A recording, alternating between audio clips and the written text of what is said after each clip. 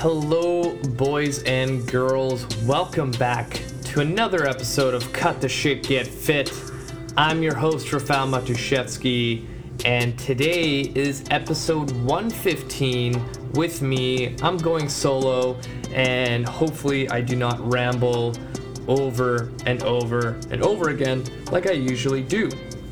So, to start off the show, we are going to do shout-outs to the top 3 cities. Number 1 is San Francisco, California.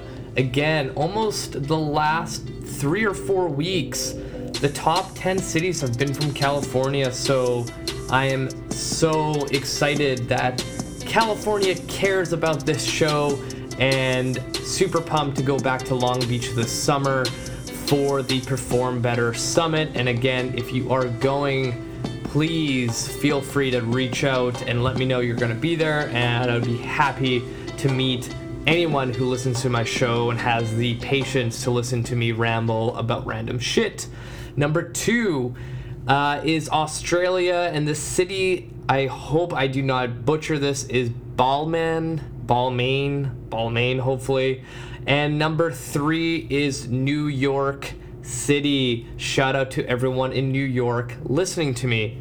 Now, today's episode, I'm going to talk about intermittent fasting because, last week I started my 6-week nutritional course, and I had a person message me through my private Facebook group about my take on intermittent fasting, and I'm like, well, funny that you bring that up because I actually have been doing intermittent fasting probably for 7 years now. And, I feel pretty confident in the ins and outs of intermittent fasting, what the benefits are, what the, I would say the downside of it is, and things like that. And, I elaborated a little bit, and I kind of want to jump into it head first because, intermittent fasting has been around for a long time. But every so often I see something on Facebook or a new blog post or a new article about how intermittent fasting is this new thing and it's going to fix all your problems because The Rock or some other celebrity is doing it now. People, intermittent fasting is not a new thing. It's been around for a long time. So the way I got introduced to intermittent fasting is because of Dr. John Berardi from Precision Nutrition. He posted a article, I want to say 2011, 2010, around there, about his, experiment with intermittent fasting for the first time. And he wrote out, what his daily schedule was, what he, did to eat, what his time break was, and he just wrote all of his experience about it. And I'm like, oh, that's kind of interesting, that's kind of cool. I think I want to try this. So I told myself, okay, I'm going to try this intermittent fasting thing for a month, see how it goes, and then, go back to my regular eating. And, after a month, I'm like, this is really easy for me. It works for my schedule. So the first thing I'm going to say is intermittent fasting works really well for someone who is really structured in their life. And I'll tell you why. The typical intermittent fasting protocol you'll find online is a 16 and 8, which means you're going to fast for 16 hours and have an eating window of 8 hours. There are so many different ways to intermittent fast. I've seen, 12-hour fast, 8-hour fast, 24-hour fast, 36-hour fast. It really depends on what you can work with and what would work well in your life. But for the most part, a lot of people kind of hit that 16 and 8. And I believe John Berardi actually tried all the different protocols. I'm not entirely sure where intermittent fasting came from in the first place. I want to say it might have come from the warrior diet or some version of it, but 16 and 8 is what usually people do. So, for example, what I do, my first meal every single day is 12 p.m. My last meal is at 8 p.m.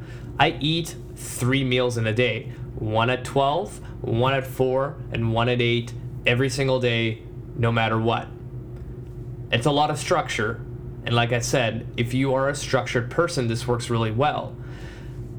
Every single client that's ever asked me what I do for eating, and I tell them about intermittent fasting, they're like, oh, but I thought breakfast was the most important meal of the day, blah, blah, blah. And yes and no. I would summarize the fitness and health industry. If anyone asks you a question, it's always, well, it depends, because everything is an individualistic approach. If one thing works for one person doesn't mean it's going to work for the next. So here's an example. For me, the reason why intermittent fasting worked so well when I first started, and it still does today, is I would wake up at 4:30 in the morning, get to work for 5:45, and train clients from 6 a.m. to 11 a.m. What I used to do is when I got to work for 5:45, I would be scarfing down my eggs and like bacon and whatever vegetable I had at that morning, because it was quick and easy and I just had to get calories in me. And then by like 8:30, I'm like starving and I'm training like 5 hours in a row. So I'm like, oh shit, what am I gonna do? I'm gonna have my protein shake. So at the gym I was working at, I wasn't allowed to have a shaker cup with me. So I pre-blended protein shakes at home the night before with some berries, some, handful of spinach, some peanut butter, like whatever I had to do. I just like tried to jam pack calories because I knew I was going to be hungry. So, I'd like get my client on the treadmill just to jog for like 3 minutes. I would run into the staff room, chug down my protein shake, get brain freeze because it was so freaking cold, and I'm like, God, I hate my life. And then I'm gonna run back onto the training floor, train the clients until 11. At 11, I'm like starving. I'm like, God, I just want to eat again, and I'm gonna eat my lunch at 11. That was my schedule. I was like, fuck, this is ridiculous, and I do this 5 days a week. So, doing my continuing education, I stumble upon intermittent fasting, and I'm like, fuck, this would make a lot of sense for my life.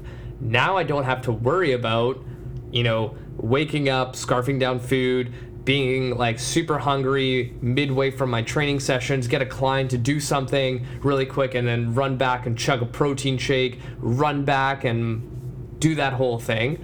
So I'm like, okay, well, I'm gonna, I adjusted it now, but before I used to have my lunch at 11. So I'm like, okay, I'm gonna do intermittent fasting, because now I only have to worry about eating at 11, don't have to worry about in between. So the first 2 weeks of intermittent fasting sucked ass.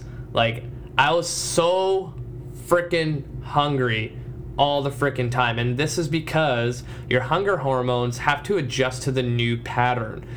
So the first 2 weeks were like a living hell. Like, I was hungry all the time, and by 11 I almost wanted to pass out. But then it started getting a little easier and easier and easier. And there's other things that you should be doing while intermittent fasting during your fasting period. So I drank a shit ton of water. And I think Berardi actually recommended to drink about a liter the moment you wake up. Because your body's so used to having nutrients in the morning, and like say you have some veggies and whatever, like food actually has water in it. So you're going to be super dehydrated in the morning. So he recommended everyone have a liter first thing when you wake up. So I would chug that back, and I was like, okay, I feel kind of full, and that was good. And I would get to work. I'm like, okay, I'm gonna have coffee, and again, no calories in my coffee. I drink it black, and whatever article you've seen online about psychopaths only drink black coffee, maybe that's true, I don't know, but I always love black coffee.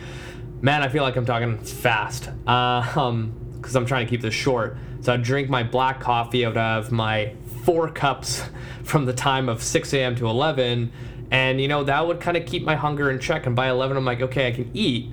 And when I finally made that switch where I wasn't hungry until 11 because I re-regulated all my hunger hormones, I was like, fuck, this shit really works for me.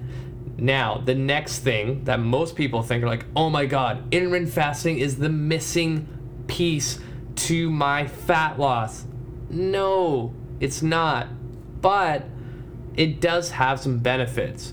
So because you're fasting, you're building one, it's like insulin sensitivity. There's a bunch of research on it, but what I find the basic principle of intermittent fasting is you're controlling your caloric intake. If you have a structured feeding window, you're gonna eat your first meal and you're gonna get full pretty fast from that first meal. If you have 3 meals and you're eating, say, 2,500 calories, that's a pretty big meal. You're gonna be full. You're not gonna feel like you need to snack in between your 3 meals. So then your next meal at 3 or 4 o'clock, using my example, you're gonna eat again the same amount of calories, and okay, now I'm pretty full, satisfied, and then you get to dinner. There's no snacking, there's no like, oh, I'm gonna eat a bag of chips while watching Netflix. Like, it almost bulletproofs your way of overeating. And I think that's why intermittent fasting has kind of become this like, oh, it's gonna burn so much fat and you're gonna be like shredded and blah, blah, blah. You can still not lose weight on intermittent fasting if you're not eating enough protein, not enough calories, you're overeating, you're gonna binge on the weekends, whatever. It's just another way for someone to eat. Just like, I tell my clients, yeah, I do intermittent fasting. They're like, oh my God, I cannot like eat breakfast the entire morning and then wait until lunch. I'm like, okay, that's fine. Some people just prefer, waking up, having their cup of coffee, having their like eggs and bacon, whatever. That's part of their morning ritual, right? That's okay. If that works for you, you stick with it. And this is why nutrition is so individualized. You need to find what works for you. So if you are a person who is living a structured life where every day lunch is the same time, every day your snack is the same time, every day dinner is the same time, this would work really well for you. If you're a person where their schedule is all over the place every single day, this probably won't work for you. I have a bunch of online clients for, I say, a couple of years where their schedule's so unpredictable, they just have to bring food with them just in case. Because what happens if you're like, okay, I'm gonna have my lunch at 12 o'clock, and then you go to work and your boss said, hey, 12 o'clock, we have an important meeting for 2 hours, you need to be there, and you're like, fuck, I need to eat at that time. Now I can. So now you're prolonging that fast, you're gonna be super grumpy, your blood sugar is gonna drop, and you're gonna be a horrible person for the rest of the day because it just didn't work out. But if you have structure in your life, this could work really well.